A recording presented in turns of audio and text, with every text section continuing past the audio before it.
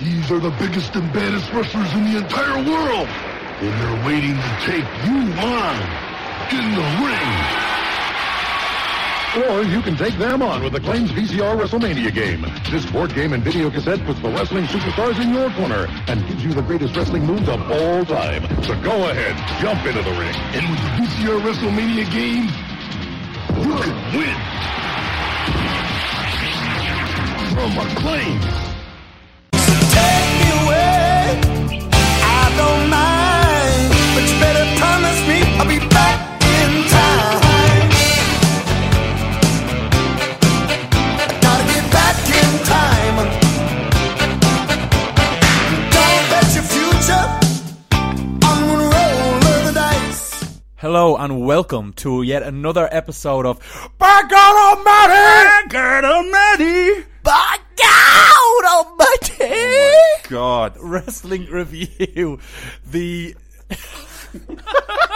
Remember how that used to be an impression of JR and Yeah, it's just that's become wild, something. yeah. the show where we crack open some lovely cans. Oh, that's a lovely looking can. Oh, look at that can. Delicious Lovely. can. Delectable. That's lovely. And chat about pro wrestling of yesteryear, one pay-per-view at a time. My name is Graham, and as always, I am joined by the Mega Powers Dave Hello there. and Dermot. How are you there, love? The mega powers. Yes. Here, lads, can we point out the fact that this is our first daytime recording of Yes. By God Almighty? And we're- Another milestone is the fact it's our 10th episode as well. oh, jeez, 10 episodes. Double digits. How does that make you feel? Let me tell you how that makes me feel. Makes me feel funny in my insides. Yeah, me too. This time we are reviewing WWF SummerSlam 1988, the inaugural SummerSlam. Any thoughts going into this one, lads, before watching it? I thought the logo was pretty cool. Yes. SummerSlam, then just like it's a two pretty circles badass. on top of each other. You know, Yeah. for 1988, that was a I thought it was a bit cool of a logo. wild design Wild choice. card. Yeah, they had a lot of interesting design things, and the stop motion video at the start. That was Yeah, pretty the cool. blue screen for Yeah. the interviews. They were trying Yeah, out some they're stuff. I I think liked by it. far this was the most.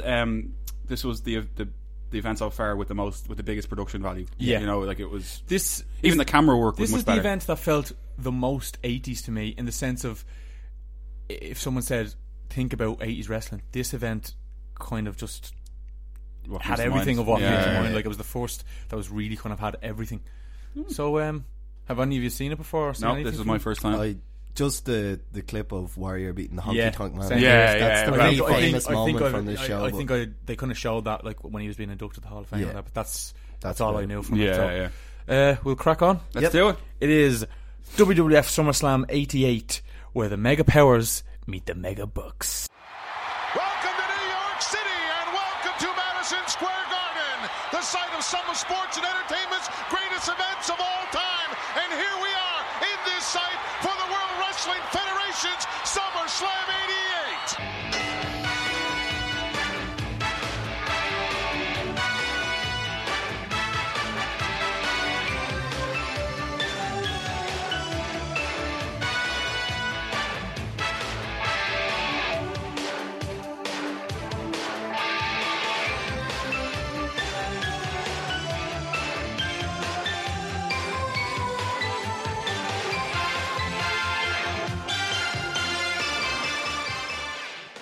August 29th, 1988, from Madison Square Garden in New York City, with an attendance of 20,000. The average ticket price was $17.76, which is What, about $40? it's about $35 now, which is not too shoddy. Nope. Nice shot at Twin Towers there. In the opening kind of the New York skyline during the day. Our commentators are Gorilla Monsoon, and due to his usual partner Jesse being the special ref for the main event, he is joined by former WWF World Champion superstar Billy Graham. Maybe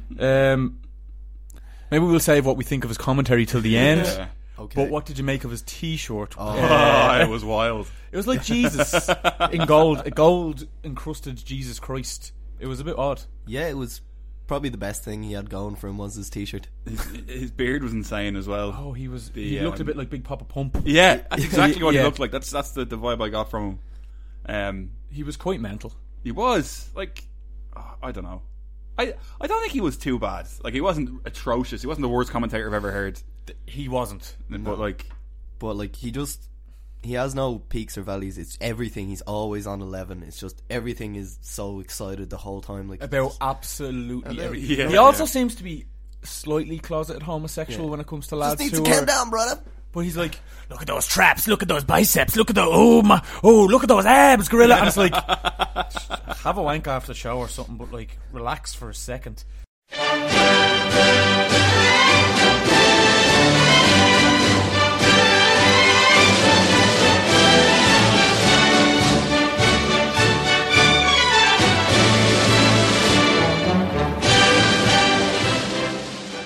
So our opening contest is a tag team match pitting the Fabulous Rougeaus, Jacques and Raymond Rougeau, against the British Bulldogs, Davey Boy Smith and the Dynamite Kid. Mm-hmm. Something to note before this is there was legitimate heat between... Oh, serious? Especially between Dynamite and Jacques. Yep. Because Dynamite had suspected Jacques of ribbing him. I don't think he had. And he hit him like...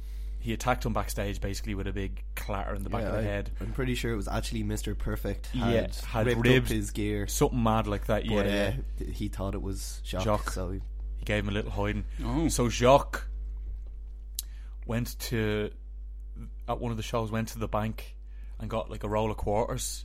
Oh, and shit. then he just... Because Dynamite was legitimately a tough motherfucker. Yeah. And Jacques had no illusions about himself to say he was either. So he just said he had to hit him hard. So he just got a roll of quarters and he caught Dynamite off guard and just cracked him in the Sucker face as punched. hard as he could. Fucking to hell. be fair though, like considering the legitimate heat, like it doesn't really come across in No, this it match. You doesn't don't see really. I like thought any it was really. it was stiff enough. It was though. stiff, Yeah, but yeah. there's But like, no, I don't like, think it was any more stiff than there's no one than shooting on anyone. Yeah. No, Like, no. It's just I think Vince basically pulled them all in and was like, You'd have to, wouldn't you? get your Kinda fucking act keep them together keep or them in else. order. Like, yeah. That's it. So, any want to go on this? Like, kind of the overall. do you wanna go? This match? well, I was just gonna say about the intros when they're coming in. Bit disappointed we didn't get to hear the Rougeau's amazing theme music, but the Bulldogs come out with Matilda and then they place her on this little platform. And Right at the corner. Very impressive how Matilda sits still for this entire match. Like, Yeah. well trained dog. Very well. I wonder, is Matilda the same Matilda all the time, or do they just Get a different an Matildas every English town? bulldog every time? Like, Yeah, like how long have they been bringing Matilda out now at this stage? about 2 years. 2 at years, I least. would have said. Yeah. Like I don't know how long they keep bringing her out. Maybe the dog swapped at one stage or another. Well, the Bulldogs will be gone probably by 89. So Yeah. But anyway, like this match, I thought the Bulldogs, they're just so ahead of their time. Yeah, The Rougeaus are really good, smarmy heels. They get good heat I from the really crowd. like the gimmick of like at one point Jacques tries to get the crowd into a USA Yeah, chant, yeah. and they're all like "fuck Fuck you," off," yeah. because it's a really good gimmick where they're like trying to be nice guys, and like even when they're announced, they're like, but soon to be citizens. I of was the just US. about to say that, and they have and the then tiny little everyone flags. goes Tiny ones, absolutely yeah. fucking ape shit at that. They're all like, They fucking despise the Yeah, idea. yeah. Yeah, it's excellent. lads, it's like time limit draws. I don't, but Yeah, no, This is a good I one. was okay with this. This yeah, match yeah, is yeah. so good that like it's the only match on the card that gets 20 minutes, and I was delighted that it did because like Dynamite Kid just stands out so much. He on really this show. does, doesn't like, he? He's so ahead of his time. He's so much quicker paced than everyone else on this show. yeah, And there's actually There was 2 heats in this match. yeah, And I didn't mind. no. You The know? second heat, it kind of lulled a bit, but obviously Yeah. it's a 20-minute match, so you're gonna get that. But I still really liked it. I thought it was really good. There was a couple of cool spots. Well, Dynamite snap suplex in the first. Yeah, was yeah. vicious. But there was a bit coming to the close where Davey Boy The Gorilla's press. one of them, and Yeah, then that crosses was them on the rope. deadly. It looked fucking epic. yeah. We were talking about the production values before we started here, and do you notice when kind of all 4 people were in the ring before the match started, they had a massive crane shot that kind of came over the crowd, Yeah. and it was That's what I'm talking about in terms of it was production something that value, wasn't we haven't seen in any Yeah. pay-per-view before, and it looked fucking great. The camera work in this is so much better than it has been in previous shows. Yeah. It was like a country mile better, like, you know, it's so good. It was really good. I don't think I've really anything more to say. Oh, there's a bit. Our boy Billy Graham. He said he says they turned away thousands away on the streets, and there's a big visible shot of a big empty section of sea. Boyle says it. But other than that, like, what can you do? Yeah. The match I thought was pretty good. Yeah, I like. It was a very consistent match. I thought. Like, I don't think there was anything too unbelievably special about it. No. You know, but like it was a really good, like, just a good solid match. You know. A lot of nice 80s hairstyles in that match as well. like the mullet? Is that what you're asking? Well, I don't know if it is a mullet, but it's a nice hairstyle all the same. On the Dynamite Kid? Yeah. The Dynamite Kid definitely has a mullet, yeah. I would say that's it. You don't what about think, Davey Boy has one now? Oh yeah, okay. Yeah, I'll give Davey Boy a mullet, yeah. So we have our first two members of the Mullet Club. The Mullet Club, The Mullet Club! Is that new? We have to trademark that. We have to trademark t-shirts that. made. Yeah. I think I might have stole that off someone. I don't care. I don't care. Okay, yeah, I made it up. Okay, that came to a close at 20 minutes via time limit draw. A thing to note is on the VHS and DVD releases, it was clipped to 11 minutes. Why? I don't know, but maybe on VHSs can only run so long. Yeah, maybe older ones. Like I know, But on DVD, it shouldn't be clipped really. no, definitely not. No, No, unless the original DVD release was just a straight rip from the VHS. that's probably what it was. Yeah.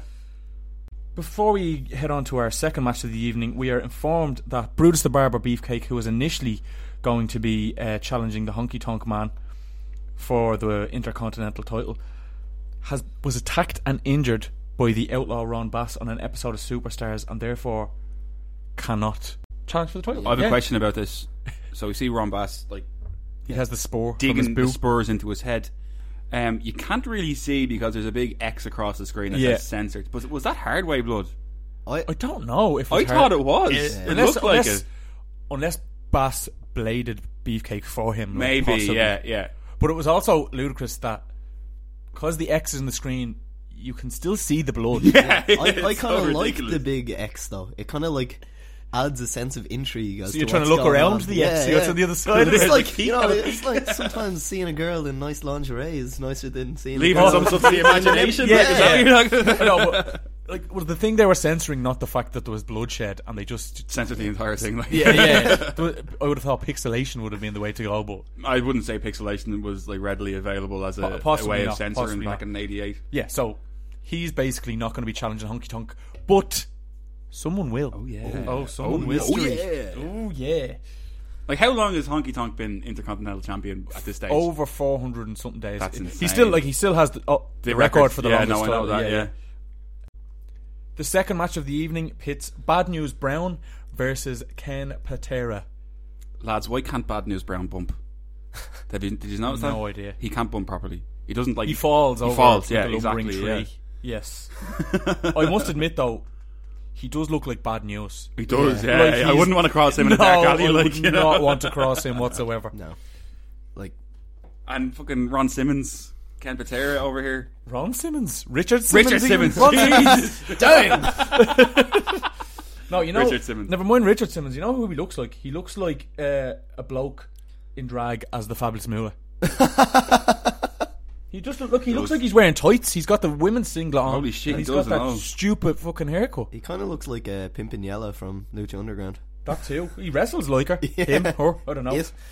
What did you just make of the match anyway? It was pretty poor, wasn't it?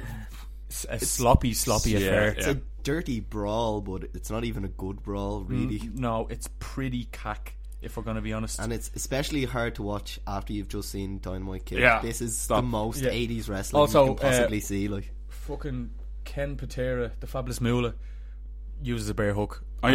Bear Oh, hugs man. can always fuck no, off. no, I know we've had our issues with bear hugs on this podcast before, but Ken Patera is not big enough to be doing a bear hug. Like, You know if what? Andre is doing a The bear whole, hug, the fair whole, enough. the whole thing of pushing him is because he lifted weights in the Olympics. Yeah, Oh, he's super strong. yeah. These Look are at his arms now. Like, look at the size of him now. No, he has they're- a big giant chest, of course. Like, but Yeah, his arms are okay. oh, no, yeah, they're okay, But but like, I'd say they're smaller than probably the Bulldogs and the Rougeau's arms. Yeah. definitely. And none of them four were doing. And like, you know, it's like we're talking about the bear hug here. Like, Patera had him in the bear hug, and his arms were just like There. Yeah. and he wasn't doing a thing with them. Wasn't, like, And, trying to get his way- yeah. He finally gets out after about like 2 minutes or something So, yeah, with a minute rake or to two. the Yeah, eyes. yeah.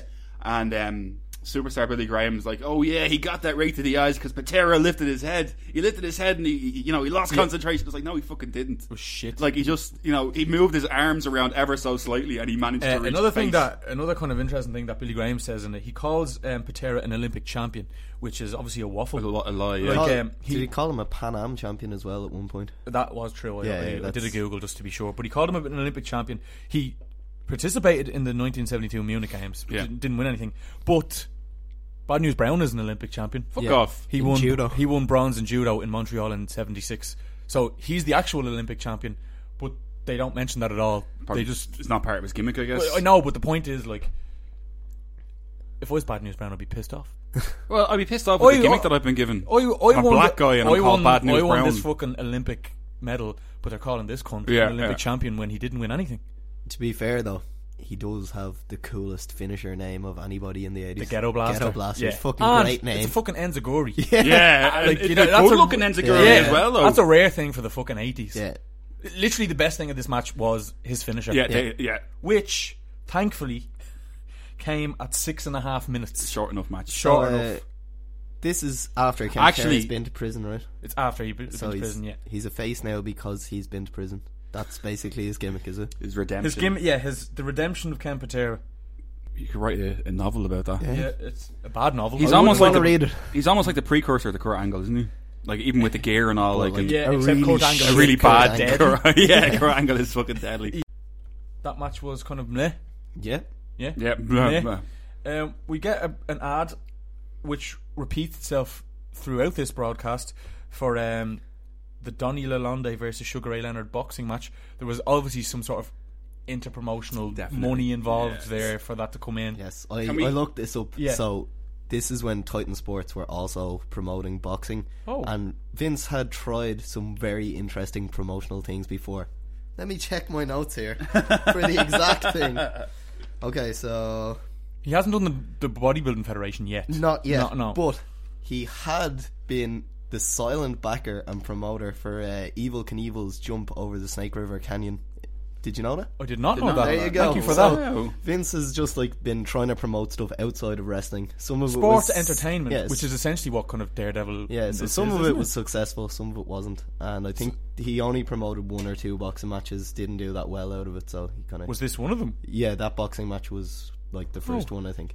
That's kind of interesting because I'm not a major boxing fan, but No, Sugar me Ray neither. Leonard is definitely a name I've heard of. Yeah, yeah, and I but- would have thought he'd be somewhat Yeah, of a I draw. think he was past his best at Oh, I this see, stage, though. right. So he was kind of making his So comeback. it's kind of like the recent Bellator fight with Ken Shamrock. well, he, Maybe not that bad, but like yeah, it wasn't like it's he not was in his prime. XFL bad. But No. I still think it's kind of weird though that like they show ads for boxing at a wrestling event, Yeah, like because they show clips of the two guys like fighting other guys, and Yeah. like that's what a real scrap looks like. yeah. And And they're then- pretty because they're lighter weight fighters. They're pretty quick. Yeah, Yeah. and like they're like digging each other properly, like you Yeah. know, and like and then you kind of get to this thing where like it's just saying the last match, Bad News Brown hits Ken Patera like he fucking like a falling like a diving fist almost, Yeah, like, yeah. you know, Yeah.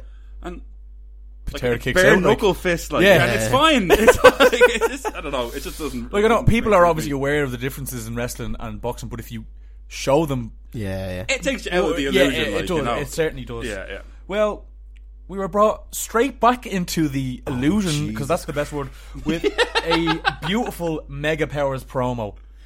How do you feel about this coke-induced mayhem? I enjoyed this promo. oh, of course. Like it was good. fucking great. Is like Hogan is more tanned than he's been up to this point. He's I don't think a he's even strange he's- brown He's color. not now. even brown. He's kind of the red that is in the attire almost. Yeah. I think that like he's just has so much coke in his body that his temperature has risen. Yeah. And like his body is tanned from the inside out. Like he's cooking himself. Yeah. yeah, yeah. Same with fucking Randy Yeah. Savage. Like look at him. It's a pretty good promo. If we're gonna I be honest. enjoyed the promo. There was nothing too nonsensical about They're it. quite. I like the way you said too nonsense because Yeah. it was definitely like they There was the basically whole just thing, we said got a secret weapon here, brother. and then, You know. and then they tell everyone what their secret weapon Yeah. is, so it's not really a secret anymore. Also, do you like the way they're a tag team, the Mega Powers, but they're all wearing Hogan colours. Hogan colours. Yeah, But at least they the world have, champion is wearing Hogan colours. Yeah, yeah. But at least they have Mega Powers on their trunks, and like they actually had a tag team name. Like if 2 singles wrestlers now get thrown Former together, world champions, they just be called himself and himself. Yeah, like Yeah. Chris Jericho and Kane. yeah, I know. mean, just exactly. it's not going to be. They did it once when they had Chris Jericho on the Big Show and called it Jericho Show, which was Jericho. kind of Yeah. alright.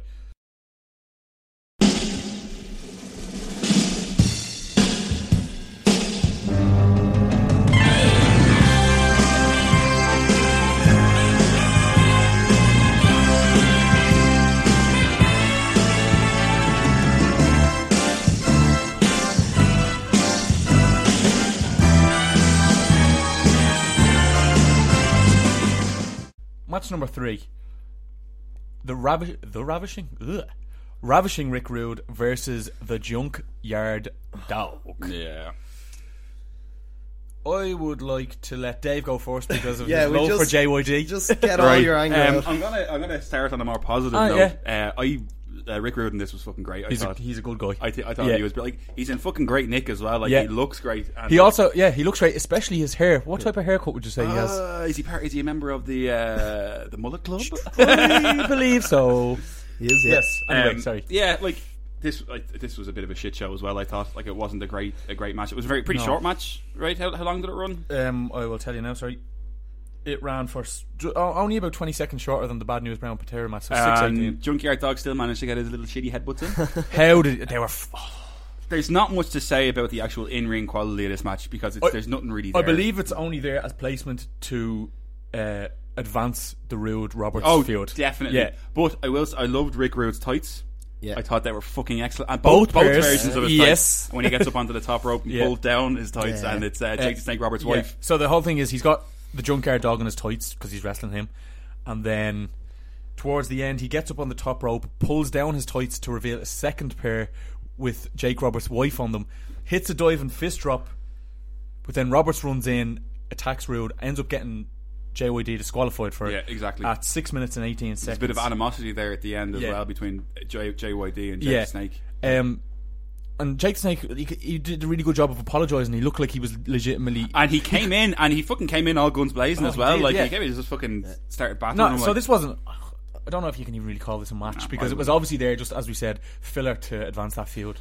I know we've said that Billy Graham isn't the worst commentator, but this was the match where he wrecked my head because he just kept going on about how hard JYD's head is and how you can't hurt him. You can't use the elbows on his skull, brother. You know, his elbows won't do anything. His skull's too thick. While JYD is selling on the ground because he's just got hit in the head. And he's like, oh no, that won't hurt him. Look at his head. Yeah. So nothing really to say. To be fair to JYD, as much as we slag him off, he is ridiculously over, and he gets huge pops every time he does those stupid fucking headbutts. The crowd love it. Yeah.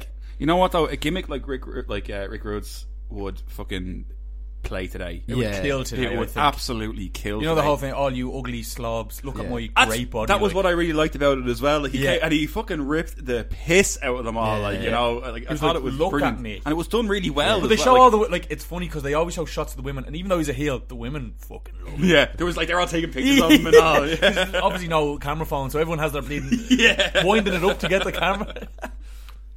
So kind of filler match, nothing of any use. Just over 6 minutes. Whatever. We head backstage to the green screen where we get a interview with the Intercontinental Champion, the Honky Tonk Man, and his manager Jimmy Hart. Thought this was a really good promo. I thought it was a really good promo. I will wrestle anybody. I don't need Brutus. Anybody the WWF wants to throw me. And Mean Gene kept trying to tell Honky Tonk who his opponent was going to be, and he was like, I don't need to know. Yeah, I told you not to tell me. And did you hear? I don't know whether this was piped in. Obviously, this wasn't played live in the stadium. Not in the stadium. Yeah. But there must have been boos piped into the recording of it or whatever. But as soon he's like, no, I don't want to know. I was like, boo. It was a really well put together promo. What I liked kind of about the 80s, and they kind of let it spill into the 90s, was they gave every wrestler a logo. Yeah, and their individual background. They all had there's a Macho Man logo or a Honky Tonk or Andre logo. I thought it's cheesy as fuck, but it's a nice little touch. Definitely. Match number 4 is another tag team match pitting the Bolsheviks, Nikolai Volkov and Boris Zukov, against the debuting Powers of Pain, the Warlord and the Barbarian, who bear the title of being the first ever wrestlers to wrestle on both a WWF and WCW pay-per-view. Oh, because we've seen them before, and then can we talk about how these are like a pound shop rip-off of Road Warriors? Yeah. Pound shop. But we've seen them face the Road Warriors before. They're still a very they are.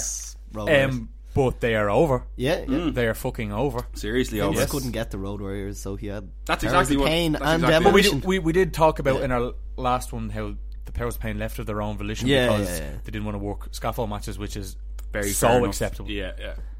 especially if you're the fucking size of the Warlord. Yeah, Jesus Christ. I would not want to be up on a scaffold if I weighed the same as the Warlord. Can I just say how random it seems to have Slick as the manager of the Bolsheviks? Like, what is the connection there? You know what? Slick and Big Boss Man later on as well, isn't it? Like, Slick is just... It seems like the same managers have like just a group of heels that they manage, like, you know. That's it. What did you guys make of this match anyway? I personally thought the Bolsheviks got too much offense. Yeah. I don't think they're meant to be...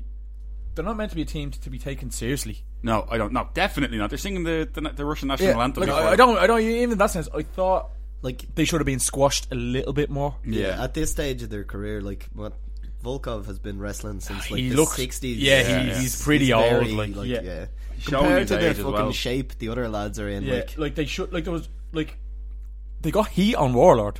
Yeah. Those two lads should not be able to be like no way Jose should they be able to put anything on Warlord like the size of Warlord. Yeah, it's ridiculous.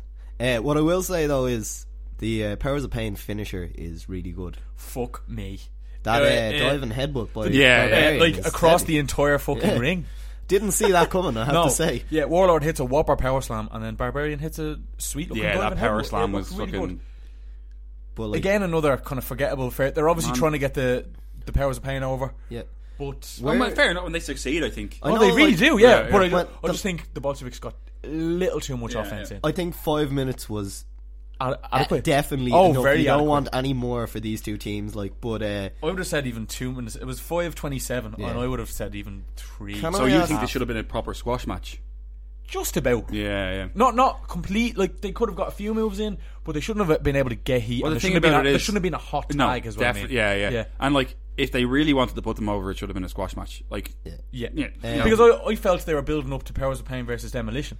I know we've seen Powers of Pain before, and we saw them against Road Warriors. Last time we saw them, did they actually have the Road Warrior haircuts as well, or is this a new thing? They had bogey haircuts, but Warlord did not have them dyed black and red. Yeah. He had just like his hair shaved weird. But like, I'm wearing a life jacket vest, or not a life jacket vest, a lifeguard vest, which was. But like, they're literally an exact rip off of. They're a complete Warriors. They are. Remember in old video games like Mortal Kombat, the way all the ninjas were just color swaps. The exact same character. They are that essentially in real life. But they're grand. In a 5 minute squash, they're not as good workers as the Road Warriors, I don't think. They are not. Definitely not. But like in this kind of squash match, they're grand. I wouldn't want to see them. The Barbarian is very surprisingly athletic. Yeah, but that's about as far as it goes. yeah. So is the Big Boss Man though as well. Like he's fucking hell. Let's talk about that when he comes. But like, this is just an 80s heavyweight match, really, isn't it? Yeah. There's nothing. I kind of feel. This is the kind of. But I wouldn't even say it's shit though. No, it's grand. Do you know what I mean? I said middle of the road to you. It was grand. Like, it did the job for 1988. Yeah, exactly. I don't think this kind of match would go over well today. No, of course not. But it's not offensive. Like, it's no. And you know what? It's not nearly as offensive as some of the stuff that we've watched up to this point. Like, no way. Jesus. Right. So, like I said, that came to a close after the double team at 5 minutes and 27 seconds. Awesome. The ring is then laid out with like a red carpet kind of velvet flooring, and we are given the privilege of a Brother Love show segment on a pay-per-view. Just in honour of Brother Love, I'm just going to go, oh, lovely Can. Tell the Can how you feel about it. I love you. I love you. I love you. For the time, an unreal gimmick. Oh, stop. Hilarious. A lot of those televangelists were getting stung like for money laundering and extortion and prostitution and all sorts of bollocks when they're meant to be like, you know, soldiers Men of God. God. So I thought it was a great. The fact that they have that pink makeup on his face, so he looks like really red. That was brilliant, and even the lighting for it as well. It's all kind of like, and even his entrance music on the kind of the electronic organ. It's done really well. Unfortunately, this is the only bad part about it. I think the Brother Love gimmick is good, and I think Brother Love himself is good. Yeah, no, I thought he was really good. Bruce Pritchard, who plays him. The problem is his guest was Hacksaw Jim Duggan. The good thing about his guest being Hacksaw Jim Duggan is it means we don't have to watch a Hacksaw Jim Duggan match. True, but we do have to listen to him talk. Every cloud has a silver lining, as they say, and that would be it. You know what, lads? I actually never knew that I hated Hacksaw Jim Duggan this much. In notes, I have a question, and I don't know, maybe I missed something. Is his gimmick that he has brain damage? I don't. I used to think that as well, but I don't think so. He he seems like he strings proper sentences together during the segment, and if it was brain, no, but he does though. I know. Not not intelligent sentences or anything. It's just like I'm going to give you 5 seconds before I whoop your ass with this 2x4 or whatever. Yeah. But I imagine if they were really trying to push the brain damage thing, it would be a little bit. Oh, it'd be more obvious, a bit more on the nose. Yeah. But he does seem like he has a mental delay a learning difficulty. I would say that's more him than the character, though. Oh, like him legitimately, yeah. Like maybe he worked on a working site and he fell off a scaffold, or he hit his head, and that's why he keeps the 2x4 around, just to remind him of his construction days. Yeah. How do you feel about Brother Love's hair, though? It's that vile but great mullet. His mullet, yeah, it's definitely a mullet. Duggan's is probably just long shaggy hair. I like the way. No, I don't want him to be a member of this club. No Duggan's allowed. No Duggan's allowed. Yeah. I like the way Brother Love doesn't say like I'm a man of God. He's no, like I'm a man of love. Yeah. In the 80s, nowadays you could get away with kind of slating religion, whereas they weren't so much slating religion; they were slating kind of televangelists. Yeah. But a man of love. I love you. Yeah. I love the way he keeps calling Duggan Dugan. Brother Hacksaw. Yeah. Oh, God. Yeah. I hate Hacksaw Jim Duggan, but I really enjoyed this segment. I thought it went on maybe too long. Maybe a little bit. Yeah. But it was a bit of crack. How long did it run? 4 or 5 minutes? I don't know, but it was better than watching Duggan wrestling for 4 or 5 minutes. Definitely. Yeah, that's completely true. And fucking Brother Love, he launched himself out of the ring when he was running away. Like he literally he was like in the middle of the ring 1 second and then out of it the next. Was he a wrestler, Bruce Pritchard? No, his brother Tom Pritchard is a member of the Heavenly Bodies. Yeah, but Bruce Pritchard just worked backstage and somehow became an on-screen character. Yeah, well, and his brother was a wrestler as well. Yeah. So yeah, but he was really good, as a promo for someone who wasn't actually a wrestler. Yeah, really, really good. One thing that kind of irked me a little bit about it, and this isn't like a kind of a wrestling thing; it's more a technical thing. But he didn't have Duggan was threatening him, and Brother Love was moving away and getting cowering away, but he was still holding the mic up to his mouth. Speaking of which, the mic was a different mic to the regular ring mic because they made it look like a televangelist, those little kind of thin stick televangelist ones. Really well done. Yeah, very well done. Really enjoyed it. Despite Duggan's involvement. Lovely game. I love you, Cam. Oh, God.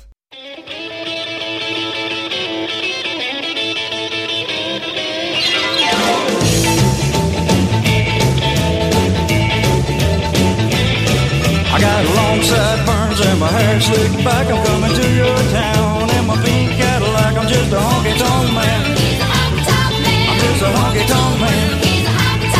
I'm just a honky-tonk man. I'm cool, I'm cocky, I'm bad. Match number 5 is for the WWF Intercontinental title. It is the Honky Tonk Man versus an unannounced secret opponent. He comes out all cocky, cool, cocky, bad, as his theme tune would say.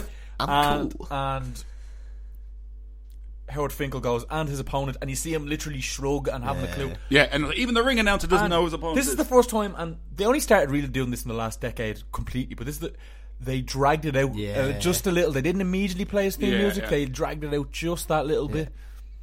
And then his theme music played, and it was Whopper, and it was The Ultimate Warrior, and it was fucking deadly. We can't judge this match as a match because it was obviously a mental squash. 31 seconds is how long it lasted. Which is the perfect booking of Ultimate Warrior. You don't want to see him have a long match. You just want to see him run in, beat the shit out of someone, run away. The crowd popped like mad. They really did. They really did. This is how you build a star. I popped as well. Yeah, he came in and destroyed him. And look at the fucking size of him as well. Yeah. You know what? He hit. Actually, he's wearing white, isn't he? He does seem to be wearing white. And his skin is kind of. He looks like he's been out in the sun. Tanned. What would you say there, the white makes the tan pop and the tan makes the white pop? I would say that, Dave. Yeah. How?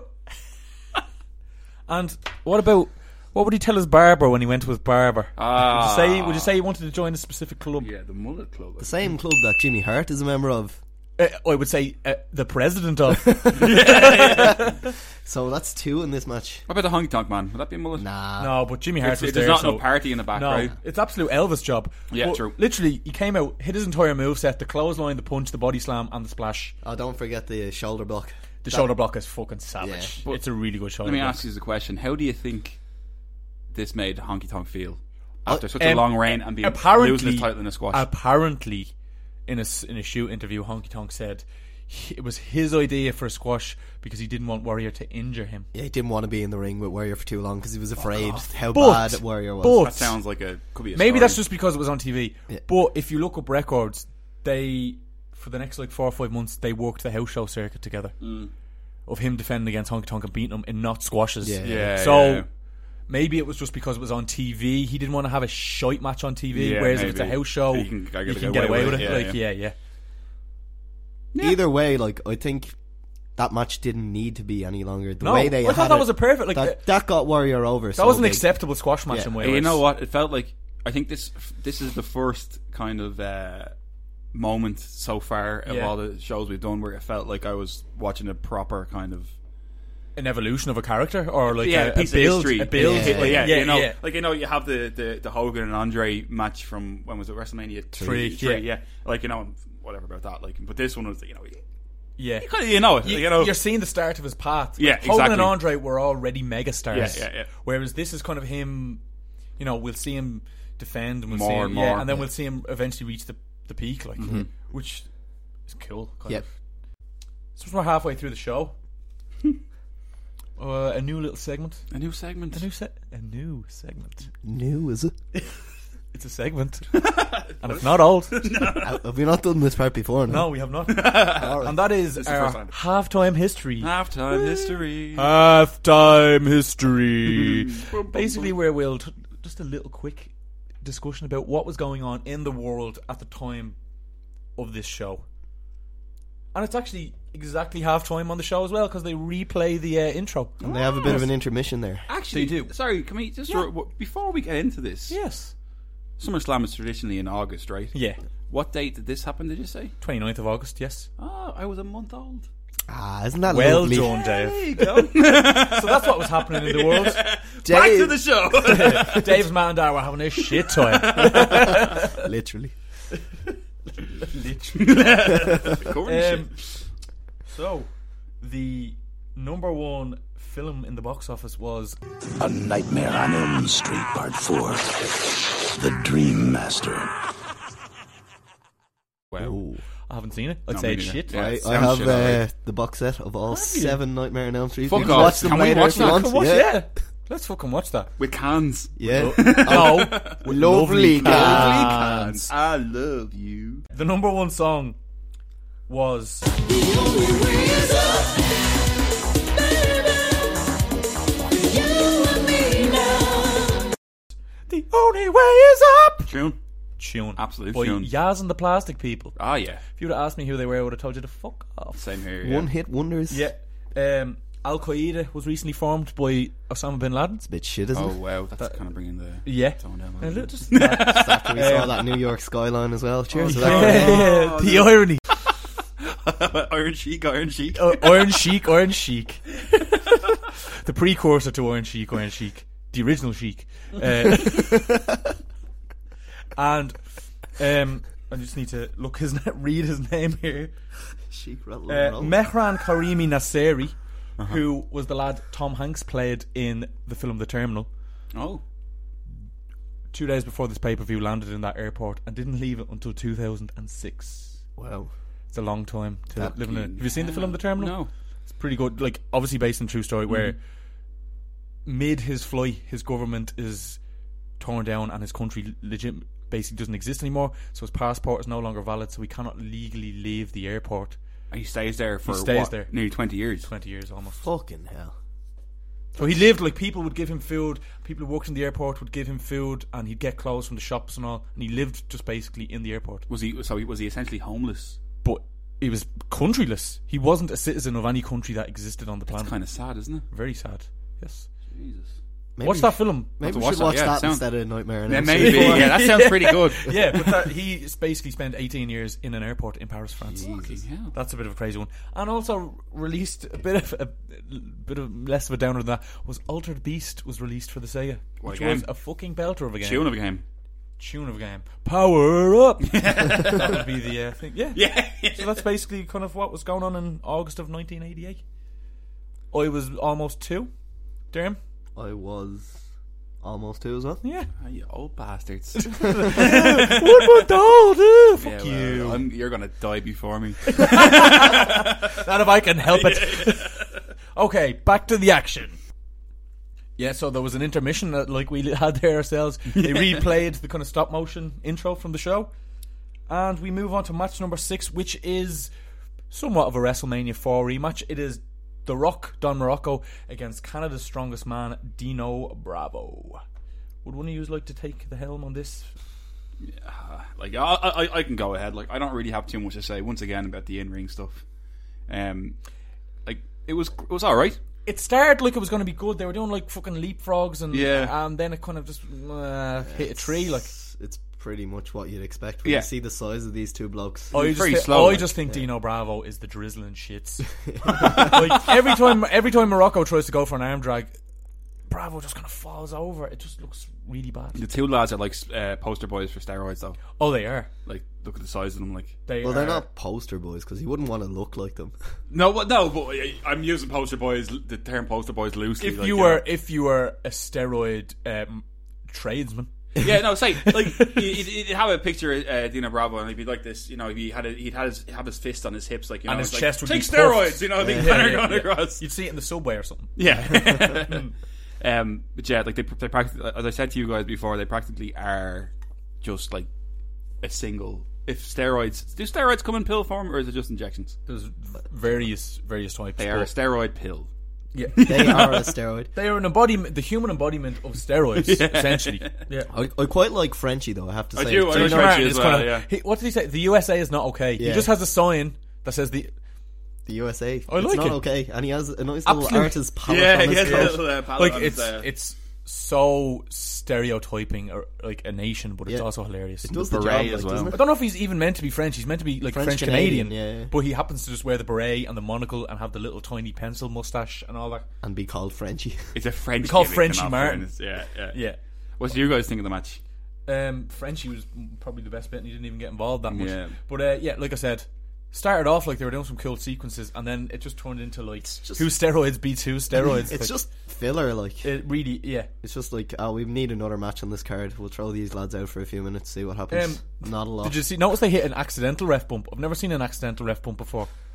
I didn't actually notice. I didn't notice that. No. Don Morocco picks up Bravo, and Bravo's feet hit the ref in the head, and he falls over.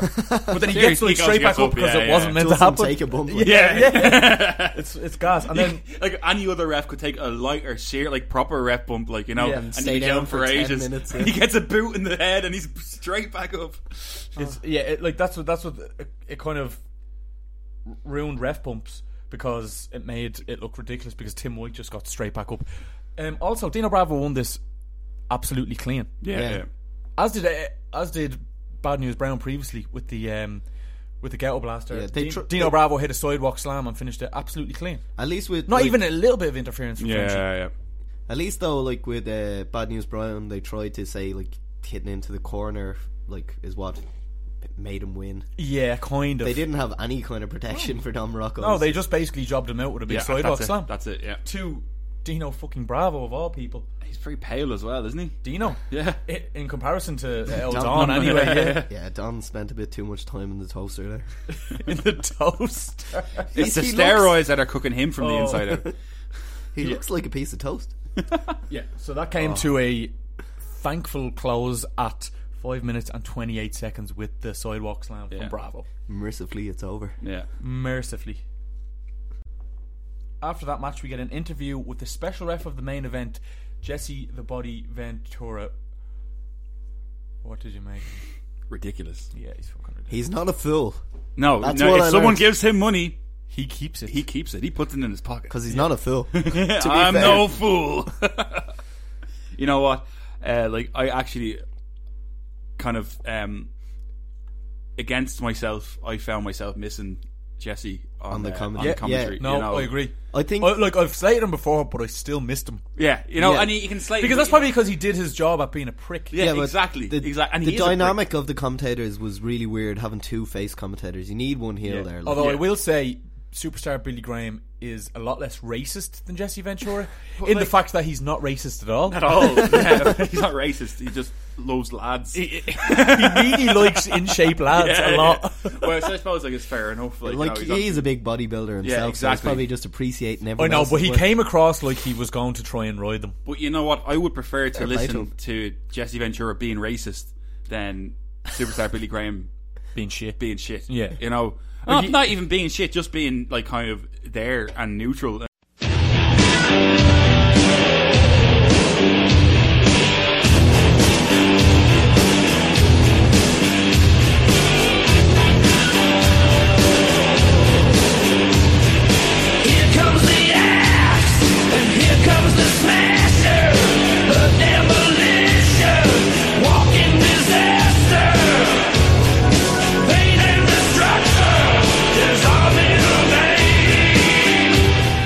Match number 7, and it is for the WWF World Tag Team titles. It is the Hart Foundation, Bret Hart and Jim Neidhart, against the champions Demolition, Axe and Smash.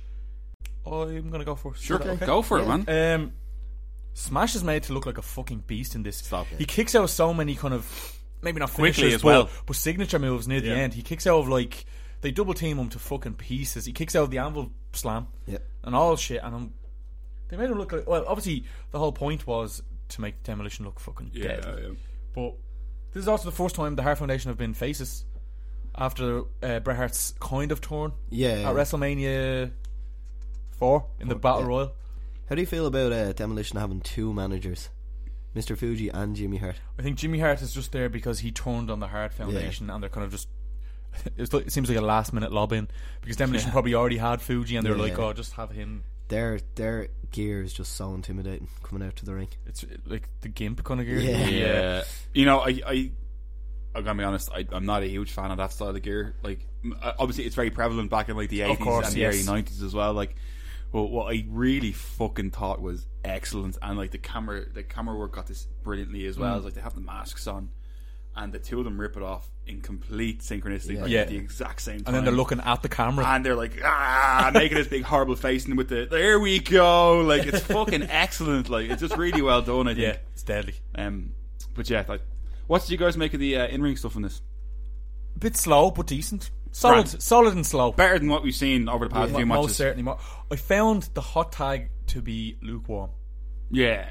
Like, there was a point, you know the way they do it, where the wrestler will get the apparent hot tag, but the ref's back can be turned. Get back. They did that, and the crowd were fuming. But then the actual tag that the ref seen was kind of like Bret Hart just kind of was on his knees and he just kind of went tag that anvil in. There was no kind of like he's crawling, he's fucking. He kind of just got up and went, there you're tagged in, and I kind of felt it was a bit anticlimactic because I knew obviously a hot tag was coming. But I thought it was a pretty good match. Like, nothing to write home about, but I thought it was solid. Yeah, it was grand. I think it was one of the. Sorry. No. Darren, you go ahead, man. You go ahead. That was it. Like, as I said, it was grand. I don't know. You're looking at it, you wouldn't really think that Bret Hart is gonna be future like face the company, and he was like he didn't for a good 3 years or something. You didn't think he was. Like, I kind of expected him to be better because you think so? Bret Hart is like fucking deadly, but in this match he was grand. He didn't stand out the way Dynamite Kid stood out earlier. Do you think he was because he was getting the heat, he couldn't show off his shit? Yeah, maybe, but even like he did some nice lariats and stuff though. Yeah, he was really grand. Quickly. And I don't know. I didn't. One kind of random thing I noticed is that they switched for a while they were beating up his left arm. Yeah, and then they took him outside, and then they switched to beating up his right arm, and I was like, what the fuck is going on?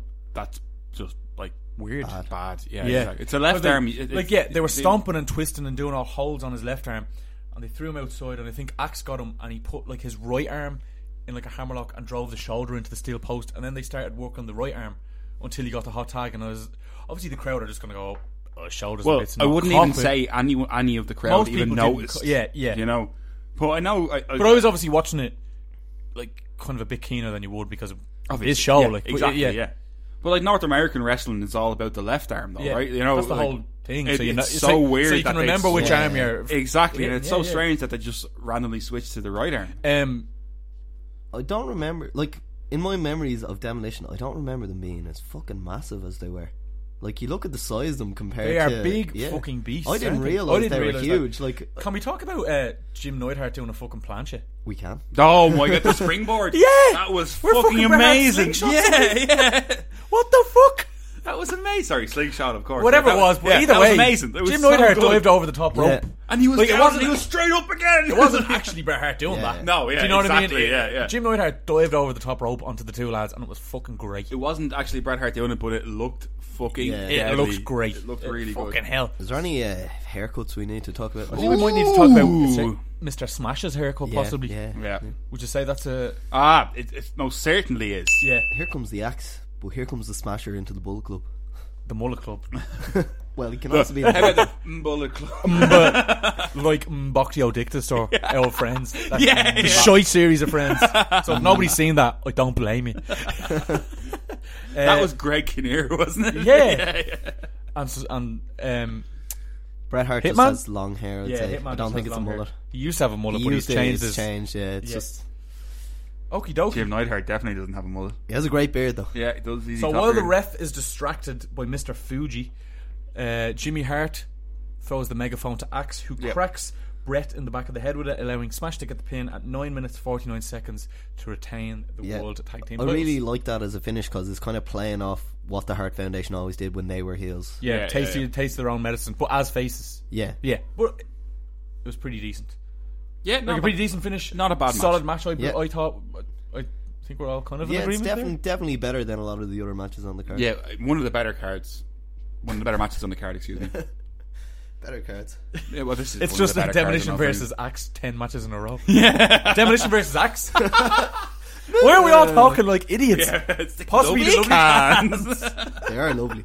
Right, so we get a backstage interview with an irate honky tonk man over losing his Intercontinental title to the Warrior. He says, I was going to wrestle a wrestler, not a warrior. I thought this promo was deadly. It was. Yeah, very good. Did you like the way they had all the heels who previously wrestled behind him and then they just fucked off? Yeah. But great fucking promo. What a really excellent. Good. Do we have anything to add to it? Or is there I have zero to add to it. Like I said, you guys said it all. It was just... Did the business. He was fuming. He's like, that's my belt. That's my belt. It's something that you kind of like. You miss. I think in modern wrestling. I don't think modern wrestlers don't seem as impassioned. Even though he's a heel, he seems like, I want this belt back. Regardless if I'm good or bad, that's my belt. Like, you ever watch fucking Finn Balor doing his fucking promos?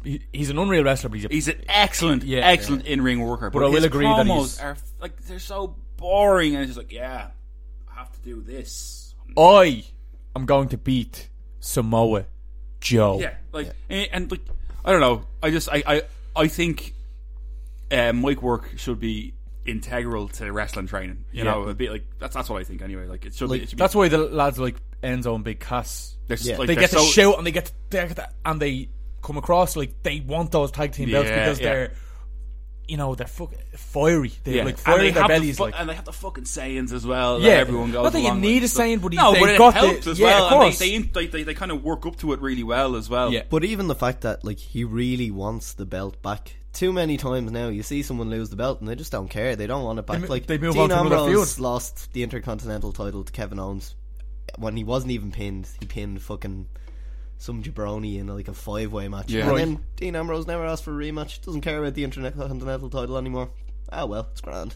Just move on. Fight Brock Lesnar instead. Yeah.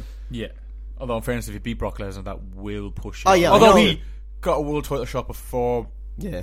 I know they're trying to move him up, but that's just one example. Anyway, there's loads of people. Back to when wrestling was fucking great. Yeah.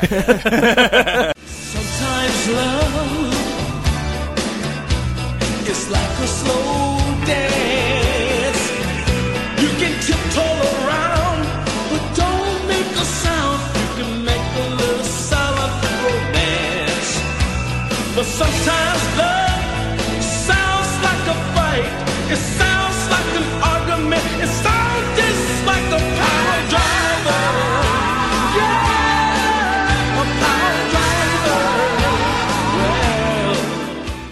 match number 8 is the Big Boss Man, who we haven't seen since Starrcade when he was known as Big Bubba Rogers, against Koko B. Ware, who we haven't seen since WrestleMania 3, I believe.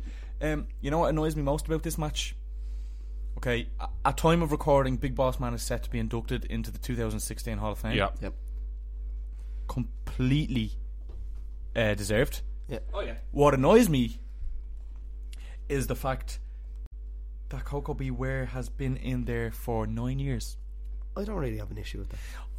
Out of these two people, the fact that he's been in there like 9 years and Big Boss Man is only going in this year, Well, I find... You don't want to put all the biggest stars in straight away, I so know. you have no one left. But I think Koko B. Ware, besides the celebrities, I believe out of the wrestlers, he's probably the one who most fans have beef with being in there. I don't have beef with anyone being in the Hall of Fame because, like, it's a wrestling Hall of Fame. It's all fake either way. And like, he's a memorable character. It's all fake either way, but you wouldn't put fucking Luther Reigns in.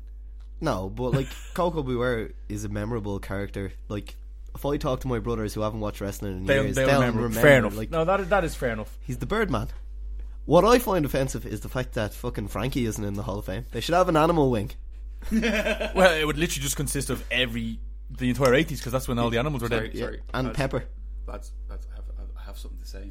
There's something to say. Oh, it's a lovely can. Well, that's a very nice can there. I'd go as far as to say it's a lovely one. Just for the record, like as if I was talking to a prison guard. Oh, lovely can. Right. So this match, anyway, this match, Boss Man versus Koko. it's pretty much just a complete squash. Although, Koko's comeback got a fucking raging pop, definitely, didn't it? That sounds kind of like an innuendo, but it got you know what? cut That's exactly how I'm gonna fucking see it.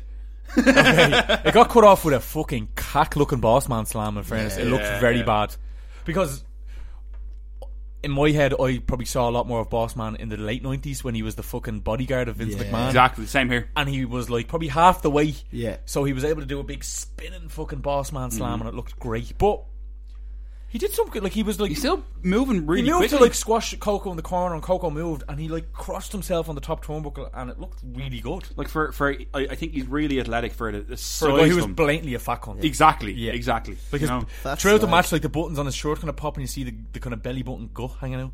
And speaking of like his shirts, Superstar Billy Graham is very offended by the fact that he's wrestling in this attire. He's like, he's got a dangerous badge on him and stuff. He's got keys. He's got handcuffs. Oh, you.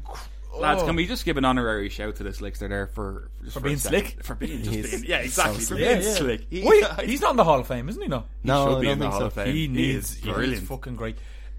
Speaking of the big gut as well, before the match starts, there's a great shot of the crowd, and someone has a sign saying, because Boss Man's theme music goes, "You'll be doing hard time," and someone has a sign saying, "Boss Man needs to do a hard time ... in the gym." I liked it. Fact. Yeah, because you don't see that many signs in the 80s. No, it's literally just I like Hulk Hogan or fucking, but someone actually kind of slagging them is really good. I thought the comeback was great. Yeah, and Boss Man went for a diving splash and it looked shit and because Koko didn't move out of the way. But he got straight up. He landed on his knees, didn't hit him, and then just got straight up, no sold whatever was meant to have happened. In fairness, I would have if Koko didn't move, I would have no sold as well, because to make it look like I hit him. Yeah. Like fuck him. Yeah, it was just a bit sloppy though, that whole part. But Koko's comeback was pretty cool. Yeah, the fucking drop kick and the splashy hit were great looking. But overall, kind of a squash to get Boss Man over. Yeah, well, but that's what you need for a new character. No, you do. Yeah. Not too much more thought. It was a grand match. Grand. Yeah. So that came to a close when Boss Man hit the Boss Man Slam at 5 minutes and 57 seconds. Then after the match, he gave Koko a little crack with the nightstick as well. Yeah. Which was a cheeky little ball boy. Yeah. Little ball boy. Who's a ball boss man? You're a ball boss man.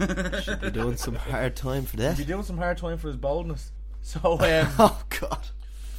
Our next segment is possibly the greatest segment in wrestling history up to this point. My notes, and that is an interview with the new WWF Intercontinental Champion, the Ultimate Warrior. There's a different story here in the locker room of the Ultimate Warrior, the new Intercontinental Champion. And Warrior, you are now a champion of the world World Wrestling Honky Federation. Tonk Man, you thought it was something like out of a comic book, brother. But we're talking about real life. I was sitting in parts unknown, waiting for the next spaceship to hire planes, and the lightning bolts came down from the skies, and the Warriors spoke, and they said, make it to the garden. Well, the Ultimate Warrior showed, and Honky Tonk Man, you gave the challenge, and the Ultimate Warrior and the little warriors with all the painted faces rose to the challenge, and they conquered. I'm taking all the little warriors through all the darkness and all the pain. And Honky Tonk Man, if you want a piece of me, or anybody thinks they can take on all the warriors, I'm not hard to find. I'll be on the next spaceship to parts on. No! Go on, what's your notes say? My notes, one line, Warrior is insane. But I really like it. Oh yeah, but like, no, the best. Who knew there were spaceships in parts unknown? I didn't no, know that. His opening line is, I'm not going to do an impression because I'll make a show of myself and haven't had enough lovely cans. But he goes, Honky Tonk, you thought it was something out of a comic book, but this is real life. Then he follows that with the line, I was waiting in parts unknown for the spaceship to pick me up. In real life. In real life. Yeah. So intense. It is. You can even see Sean Mooney and the other face wrestlers just going, holy fucking God. What the hell is going on here? What did he just say? Yeah. What am I listening to? It was Whopper. Oh yeah. He was shouting on about spaceships and power and lightning and little warriors, and I loved every second. I loved every fucking second of it. Would you say you're a little warrior, Mark, there? Oh yeah. Jesus, see, I'm not a massive warrior, Mark. Okay, go on.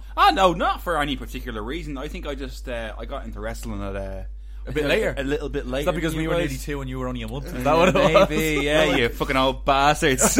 When we get to WrestleMania 6, like, that's my earliest wrestling memory, and that's when I became a huge Warrior fan, because I had to choose. I kind of liked Hogan and Warrior, then I had to choose. Of course you did. Yeah. So it was a little fucking...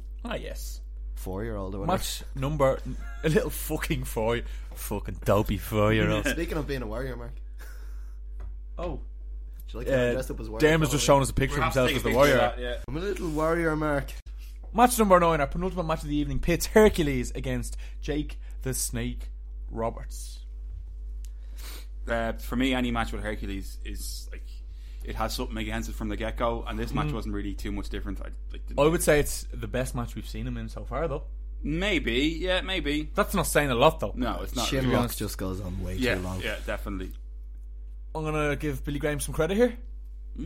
When Hercules was putting the chinlock on, he said, when I used to get this move on guys, I used to talk trash to them and I used to say, you're in for it now, which I thought was a great way of covering up the way that you could see them calling him. I thought that was a really good call on Billy Graham's part to, like, cover up the work, essentially. And they also did a pretty good job of trying to, like, say, no one's ever tapped out to a chinlock, but it sets up for the finish, like... Yeah. The DDT, because your neck is fucked. Yeah. Because the chinlock's just going on for fucking ages. And he does the full Nelson as well. I did like the subtlety of the eventual Hercules face turn. It's by Bobby Heenan not being at ringside. And the way they say in the next match that Heenan basically abandoned him for the main event, because by the time our next WF pay-per-view rolls around, Hercules will be a face. And that was it was obviously he's pissed off at Heenan for turning on him, so he'll... Like, it's funny that he's getting his face turned now, and this is probably the first time we've seen Hercules not being, like, really protected for no apparent reason. Yeah. Like, he just gets beaten clean in this match every time. Boy, one of the top upper mid-card faces, the non-main event faces on the show. Up to now, they've always had they've always tried to protect him, and we've never really been able to understand why they're protecting him or what they're trying to build him for. But now when they're going for his face turn, they just job him out clean. Well, not job him out, but, like, he loses. He loses clean. Yeah. Were you expecting a Rick Rude run in? I was expecting a Rick Rude run in. A little bit. Yeah, and the fact that it never kind of came, I was a bit... Like, after, like, Jake's I understand his match. Rude won his match by Jake's interference, but I would have thought there'd be a crossover. Even just to fucking... Cause a distraction. Cause it or taunt him or something. It doesn't need necessarily fucking bomb into the ring like... and beat him up or anything. Jake the Snake did, like, That's what I thought. Jake's selling in this was fucking great. Yeah.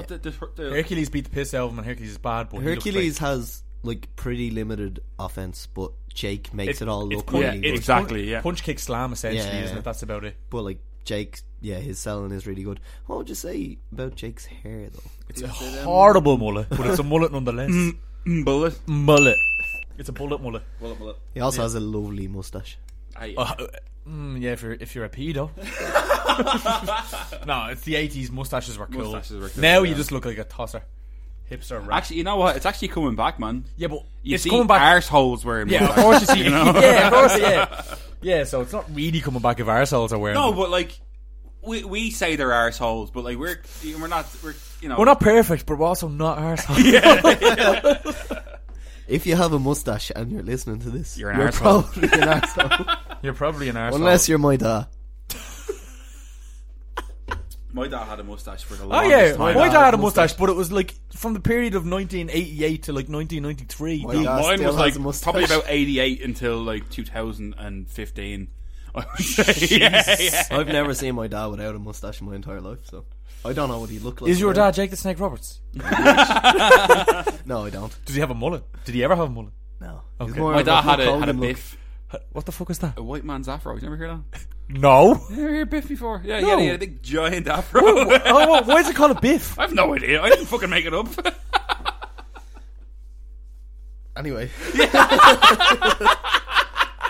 This match ends with a DDT, which is the most over move in 1998. Which I thought it was a nice ending because there was like the DDT earlier on in the match. Oh, Like you tried it? A reversed he reversed Did it. you? Like it wasn't there the turnaround like where Hercules got the upper hand was like. Oh, sorry, yeah, Hercules. No, He got out with the DDT. He did the fucking short arm clothesline and did the spin of the finger as if he was going to finish it. Where Hercules, I think, did a back body drop, Oh, okay, or something like that. But yeah, he got out of it and gave him a bit of hiding.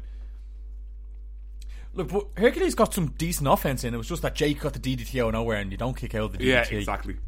Even after Jake was in bits, like he waited a good 5 seconds before even trying to pin him.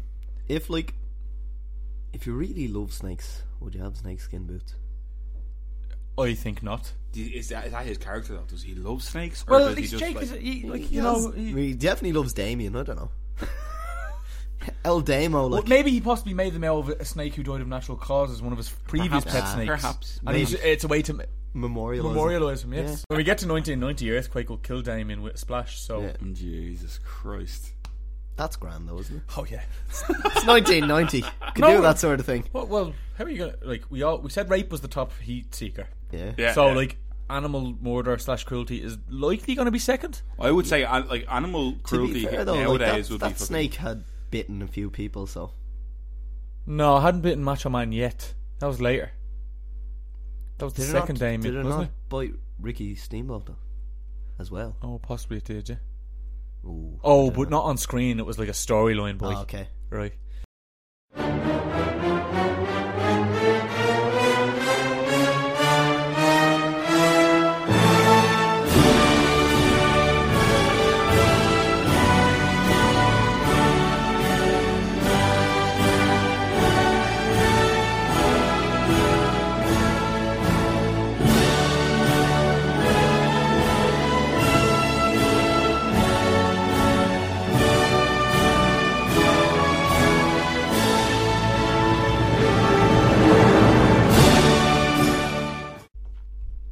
On to our main event of the evening.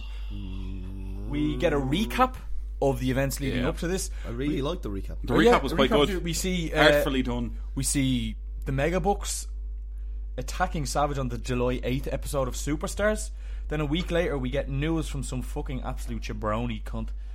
He just annoyed me. I don't know why he annoyed me, but he annoyed me. He annoyed me as well. Yeah. Giving us news that Savage has challenged them to a tag team match at SummerSlam with a tag team partner yet to be announced. I love the announcement that Jesse the Body Ventura is the guest referee, and Ted DiBiase and Andre just look at each other and they're like they have this really kind of like almost semi-concerned face, and then they just look away and start laughing maniacally, like, you know, there's a lot of waving the money around. They show that on the July 23rd episode of Superstars, Heenan accepts the challenge, and then that jabroni who we mentioned earlier says that Jesse's the referee, and they basically take out money to imply that they're going to pay Jesse off. Then a week after that, Savage announces his partner as the greatest tag team partner of all time, and it's the Hulkster who's been off TV for roughly 5 months. Oh, serious? Yeah.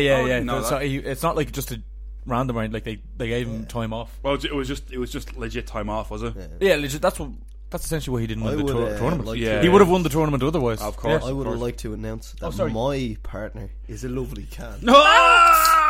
I'm gonna like, as much as I like the Macho Man, that is the greatest tag team partner of all time. A lovely can. A lovely can. The Macho Can Randy Savage.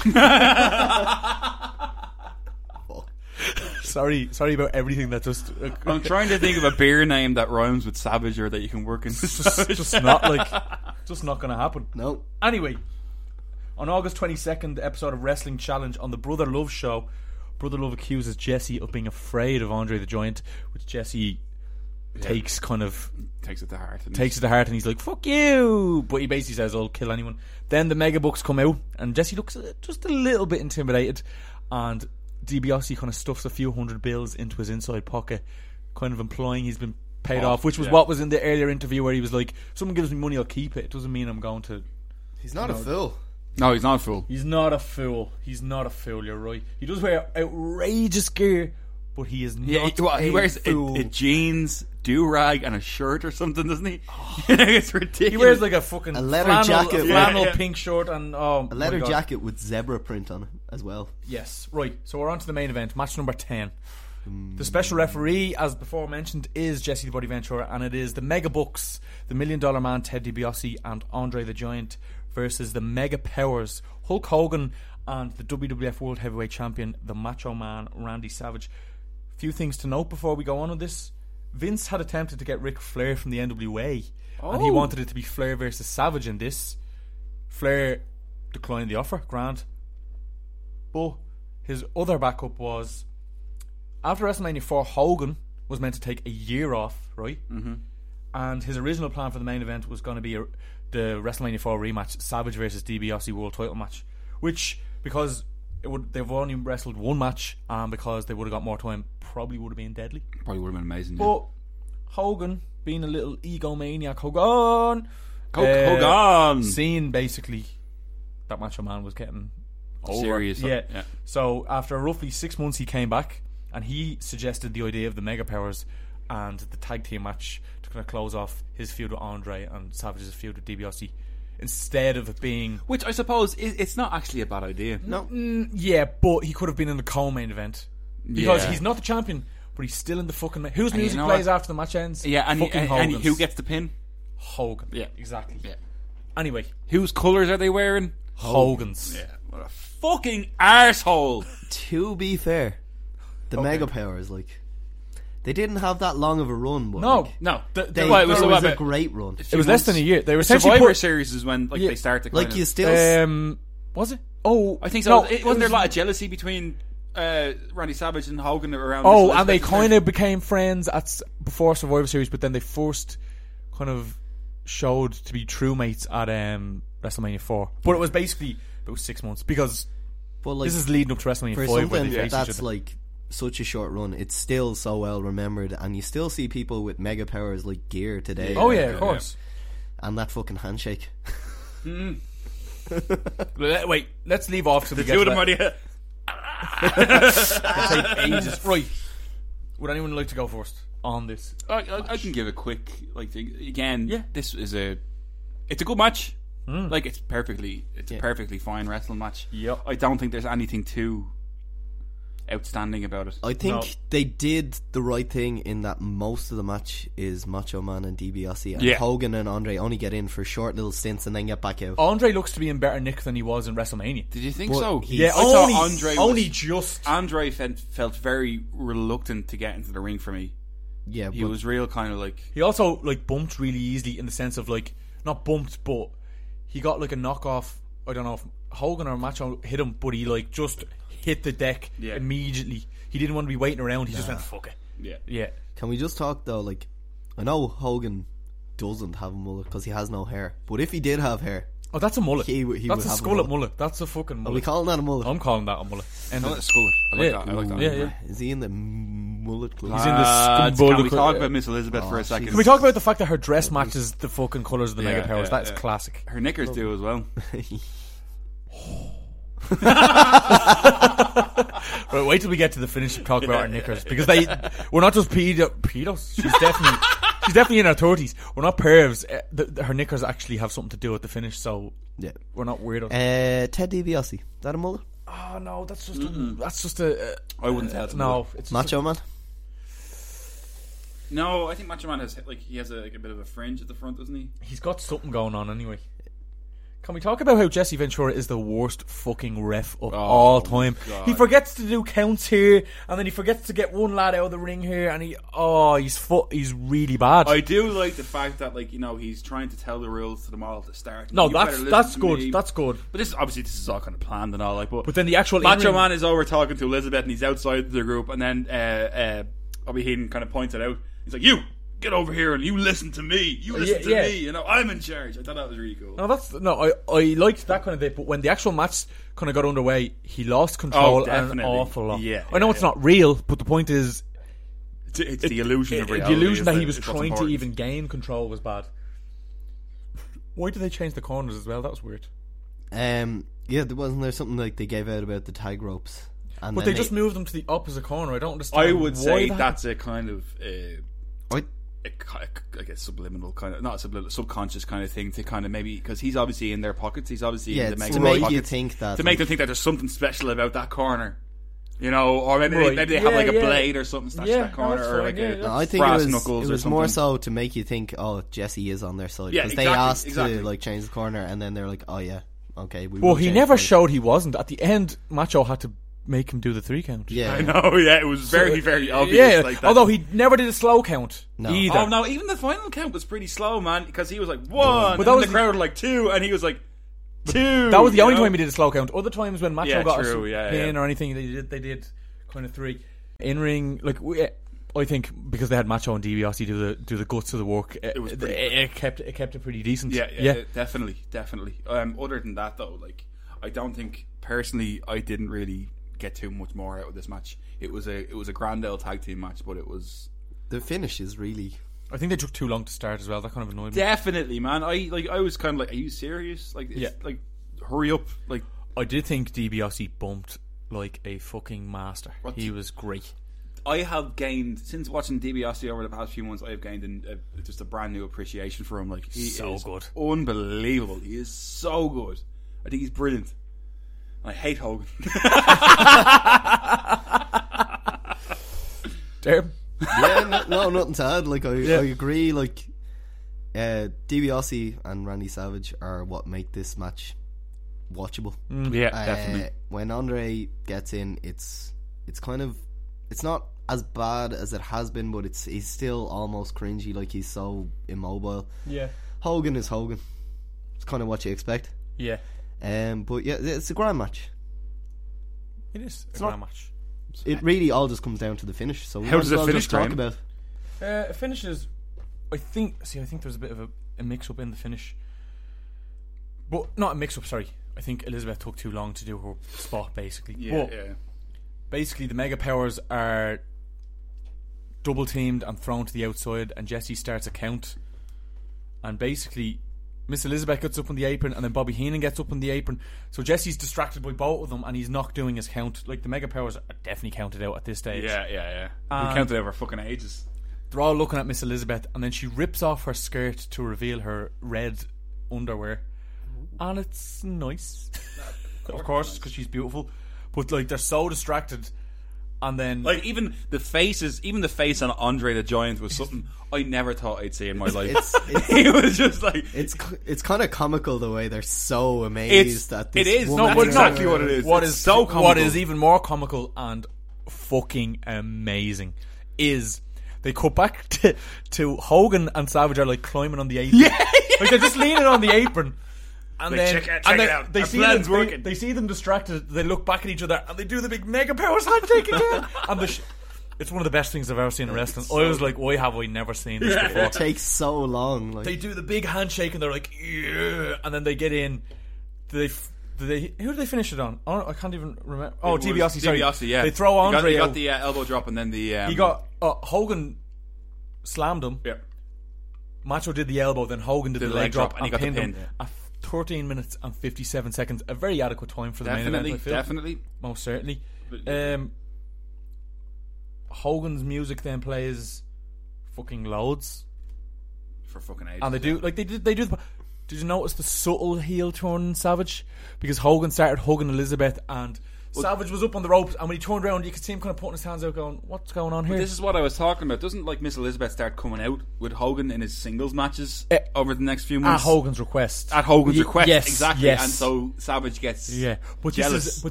You could just see the seeds being planted. And that's excellent. It was really good. Really well done. Because you could see him kind of going, "What's the story? Story?" Hogan? And then she hugs him, and he's like, right, he's still kind of like, all right, and then he kind of gets into it. But you could just that little tiny bit of heel like, turn. Given the real life like controlling nature and jealousy of Macho Man, I wonder how much convincing it took like to let that be the finish of the match.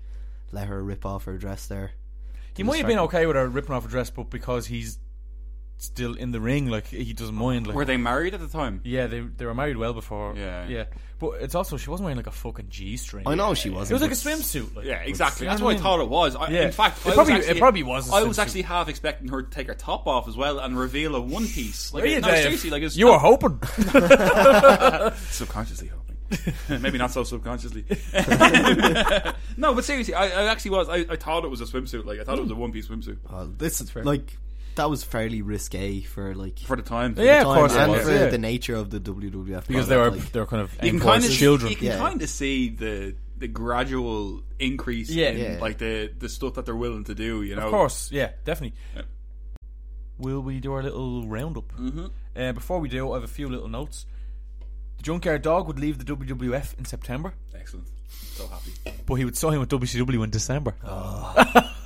So you're not done with him yet. You're not fucking rid of him yet. A few more headbutts to go. Yeah. Don Morocco would also leave in September, and he'd work around Stampede Wrestling, the AWA, and in Japan as well before retiring in 1995. So we might have to find a new candidate for Steroids of the Year. He'd be inducted into the WWE Hall of Fame in 2004. We will see him one last time in a Legends match on a WCW pay-per-view in the mid-90s. Cool. So let's try and remember how steroidy he was now and see comparison to does he, how because he is then. You know, he'd be near the end of his career like then. That's cool. Good. Cool. So who wants to go first? I will go first on my match and worst etc. Ooh. Kind of a toughie. I find a bit of a toughie, but I will say the best match was the Rougeaus versus the Bulldogs. Despite the time limit draw finish, which we know we all hate. But like this was... It was a solid workers match. Exactly, they all worked. They got the heat when they needed to. They got both faces and heels. It was really well done, and everybody came out looking great after it. I know the lack of finish is disappointing, but thought it was really good. Like just a decent fucking wrestling match and really entertaining, especially as an opener. Yeah. Worst match. I think I will have to give worst match to Bad News Brown and Ken Patera. It was just very, very, very, very sloppy. Like I mean, there's other contenders up there. There's contenders, contenders. But I think that one just about takes it by a fucking geeher. A geeher. Yeah. That's vagina hair for any vagina people care for any noise. Just because it was just Bad News Brown woeful bumping and just Ken Patera looking like Fabulous Moolah and just in general being the general vibe of it. Yeah, it's serving no real doing purpose. A bear hug. Doing a bear hug. Fuck you and your bear hug. So yeah, that's mine. I definitely would go along with your best match of the night. Bulldogs and Rougeaus. Just Dynamite Kid was the standout performer of the whole night for me. Yeah.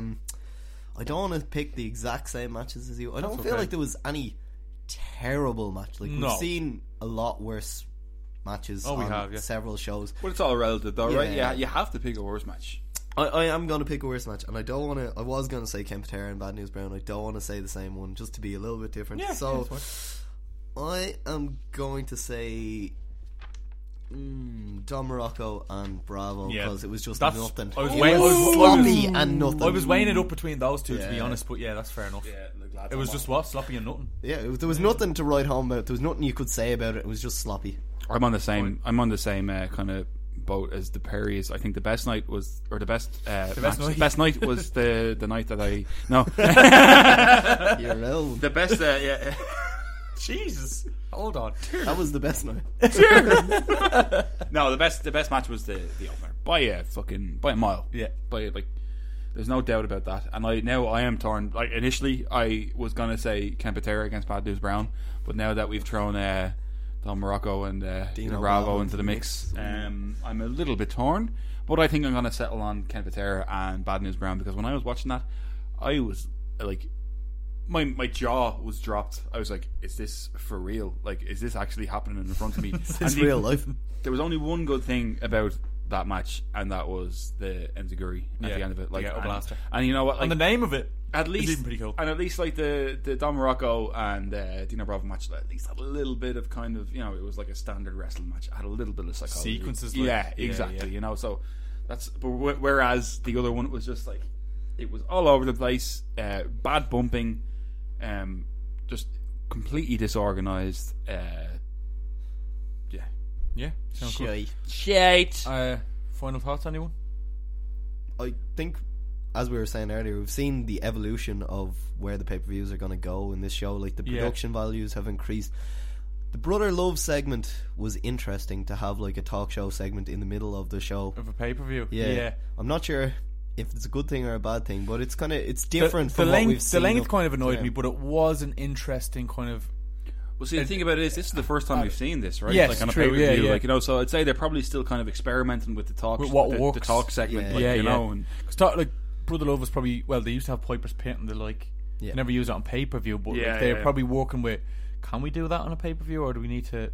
But I think generally, I thought the flow of this show was probably better than what we've seen. Like, the way they mixed, like, backstage interviews to matches, and it just felt remember, to be honest, sorry, go on. no, do you want to go for you? I was going to say, remember how annoyed we were at the kind of mediocrity of WrestleMania 4 due to the fact that it was just a rake of singles matches in a row, very limited interviews and promos, and it just drained you, and you felt like, oh, I don't care about this anymore. Whereas this, they had promos from lads who were going to wrestle later, and they didn't have them immediately next. They kind of mixed and matched. Yeah, which was they also nice. they mixed tag teams and singles at various points, including the main event even being a tag team match, which we haven't seen since I think the first WrestleMania. Well, Survivor Series notwithstanding.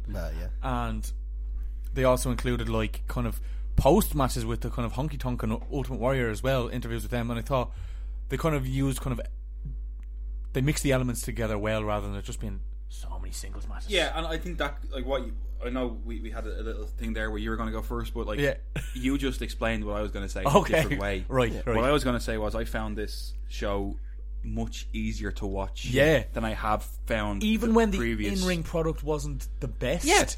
You could still get on with it. Yeah, exactly. Whereas like WrestleMania 4 was like a fucking chore and a half. It really was. It was so hard to watch. That was horrible to watch. Yeah. You just look like you're having a great nod over there. Yeah, I'm just agreeing. You're making lovely points and lovely cans, and everything's lovely. Would you recommend it though? As a kind of, I probably wouldn't recommend it. Historically, I think the Warrior win and the finish to the main event that's probably historically significant. Yeah, you could watch it in clips. Like, you don't need to see the full show. Yeah. And I know we said the main event. Oh, sorry, the opening match was great, but it's great. You don't need to watch it. It's a great match, but it's not one of those matches that like, you should fucking go home and watch this match right now. It's not like Savage Steamboat. No. Yeah, exactly. Those lines. Yeah. So I suppose we might as well wrap up. Yeah. So that was wrap up SummerSlam. These cans are lovely. Gonna kill myself. I can tell the cans are lovely by what you just fucking did there. I'm hugging this can right now. So that was SummerSlam 1998. Our next match, 1988, I think. Did I say 1998? You. What was that? That was Undertaker and Austin. Yeah. Road to Hell. Highway to Hell. They actually used AC/DC. A year later, Jesse Ventura would be the ref of the main event again, 1999. How do you feel about that? At SummerSlam? At SummerSlam 99, yeah. Anyway, continue. My faux pas led to a nice little conversation. Yeah, it did. SummerSlam 1988, that was. Our next one is the pay-per-view they were shilling in this one, and it is WF Survivor Series 1988. November. Which will be good. But some very ominous music at the start of that Survivor Series.